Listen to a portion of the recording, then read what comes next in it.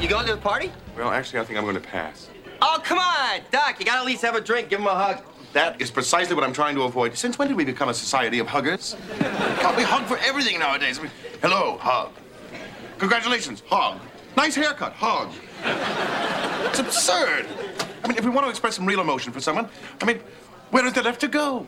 You know, I think you're way too uptight about that. No. I see the Doc's point. We all have different ways of saying goodbye. And that's really funny. I'm thinking of someone at the gym. I go to the gym. I enjoy Zumba, and I was at the gym, and I hadn't been there in a while, and a woman came over to me, threw her arms around me like we were long-lost buddies, best friends growing up, and she said, "Oh, it's so good to see you back." I don't think she knew my name. I didn't know her name. And I have to tell you, it felt good to be welcomed back that way for a split second, and then I thought, I don't even know her. This is a bit peculiar, that it doesn't feel sincere. So think about it in your life. Are there people who are huggers and you love it? It's a warmth. There's a genuineness there. They mean it. Are there people who are standoffish and you wish they could hug a little more? Be just a little more friendly? Are there people who are very subtle? They might just say, "Hey, good to see you." And that works for you. You feel their warmth. They don't have to have the hug. Think about it in your life. I think the main dividing point is it sincere or not? And we certainly all pick up on people who are insincere in our life, and we feel it in ourselves when we have those little moments of good to see you, and your thoughts are, no, it isn't good to see you. I'm Dr. Ellen Kenner. My show is The Rational Basis of Happiness. I'm a clinical psychologist here to take your calls and questions on anything that's troubling you. It could be a romantic relationship. It could be problems with your kids or with friends or with coworkers or with caretaker responsibilities with your parents, or maybe you are the parents. Pick up the phone and give me a call. Toll free, 1-877-Dr. Kenner. Toll free, 1-877-DRKENNER. And you can also visit my website, drkenner.com, drkenner.com. I've got books I recommend, podcasts you can listen to, and articles I've written. And right now I want to welcome Wilson to the show. Wilson? Yes, ma'am. How are you doing? Very good. Tell me what's going on in your life that you'd like a little help with. It's my girlfriend. She, when I'm a truck driver, right? I'm barely ever home. Okay. When I do get home after a few days, she'll find something. She either get mad at someone else, try and take it out on me, or just find bad things, or just pick out my mess ups. I did this wrong. I'm not doing this right. And I sometimes I walk away. Majority of times I just walk away and just go out somewhere and come back a few hours. But I really like her. I really love her a lot. You know what I'm saying? One of these days I'm just gonna keep on walking. I don't really want to do that, but I don't know how to counteract when she's got more. Her vocabulary is way more extensive than mine, and she knows how to chop you up. You know? Okay. It makes me feel bad. So something's getting her upset, and the question is, what is it? If she doesn't feel understood by you, then she may be very upset. If she feels abandoned by you, if she feels you may be cheating on her because you're away you're away for a few days and then you come back. If she has done anything in her own life, maybe she cheated on you, and I don't know her at all. Then she might be feeling guilty, and sometimes we accuse someone else of the thing that we're guilty of. So, what can you do do you think you know what one core issue might be below all of the surface nitpicking and getting angry with you, and you're not doing this right, you're not doing that right?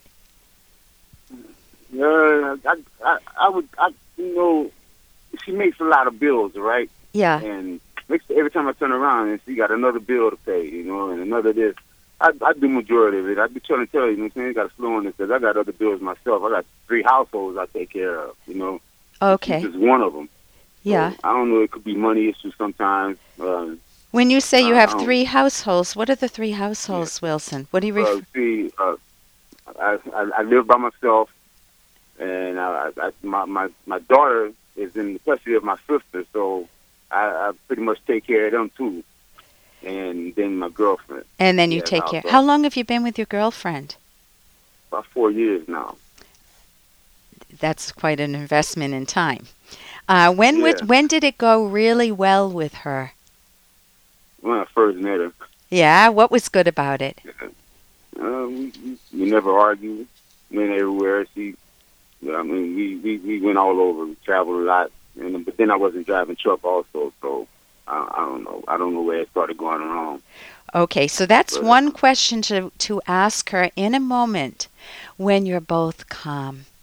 In a moment when you feel a little bit at peace with one another, a little bit relaxed, you can say, do you remember, bring her back to the time when it was good. Do you remember how nice it was when we first met? We could talk up a storm with one another. We felt so at home with one another.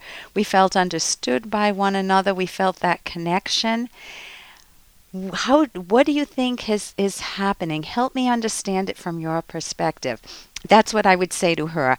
I would use a skill right there, Wilson, of drawing her out. I don't want to say yes buts. In psychology, you know where your butt is, right? We say no buts. Yeah. Because if I said, yes, you're a good kid, but you don't think you're a good kid, right? So buts negate whatever comes before it when used in that context. So if you can, number one, find a calm time, not when she's mad at you. That's not a time to do that. And then draw her out by first focusing on better times, because that reminds both of you why you're hanging in there for 4 years. You're both hoping for better times, right? Right. Yeah. And then number two, if you are willing to listen first, the hardest thing to do, that's where I'm saying no buts. Yeah. You just say, and tell me more, and then what happened. And let's say I asked, she might say, let's say I'm you, and she's saying to me, you're never around anymore, and I have all these bills to pay, and you need to pay, and you got to pick your clothes up. I'm not going to be your mother. You got to do this. Why aren't you calling me more? Where are you when you're on the road? And are you with your ex again, or are you with your daughter and your sister again? And what about me?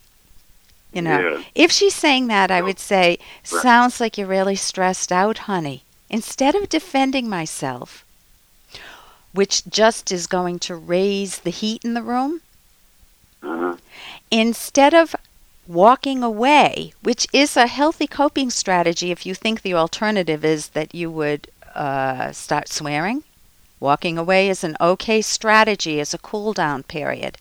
Walking away, leaving it foggy, like, I don't know, my boyfriend's walking away. If she's thinking this, my boyfriend's walking away, I don't know if he's walking out of my life, like you said you might do someday, or I don't know if he's just walking away for a day, or for a cool-down period, or for a drink at the bar.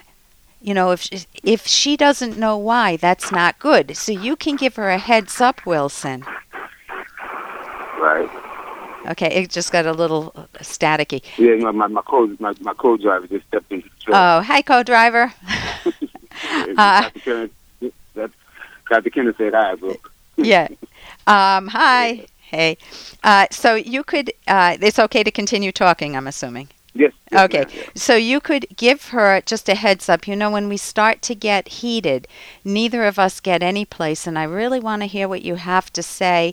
Let's make a deal with one another that when we start to use swear words, or when we start to put each other down, that we stop the conversation for about an hour and just take a break. Maybe I'll take a walk, or maybe, I'll take a little ride or something, and we'll come back and talk with each other in an hour or something. And that way, it's very respectful of one another. It's a better way to manage conflict. Yeah. It sounds doable. Yeah. And as I'm talking, I know we're at our last few seconds here, but tell me, what are your thoughts as I'm saying this? It makes sense. I've never really tried that. I've never just took a calm time and then reverse the conversation, like just let that go and say something, maybe something more kinder, or ask questions, draw her out, Yes. Find out what's really stemming from.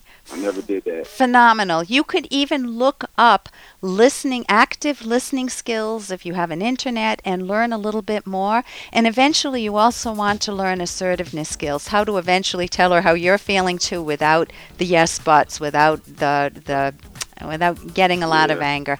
It's a very difficult skill. Listen, I've written a book with Dr. Ed Locke. You can get, it's called, unbelievable title, The Selfish Path to Romance, How to Love with Passion and Reason. Thank you so much for your call, Wilson. I'm Dr. Ellen Kenner.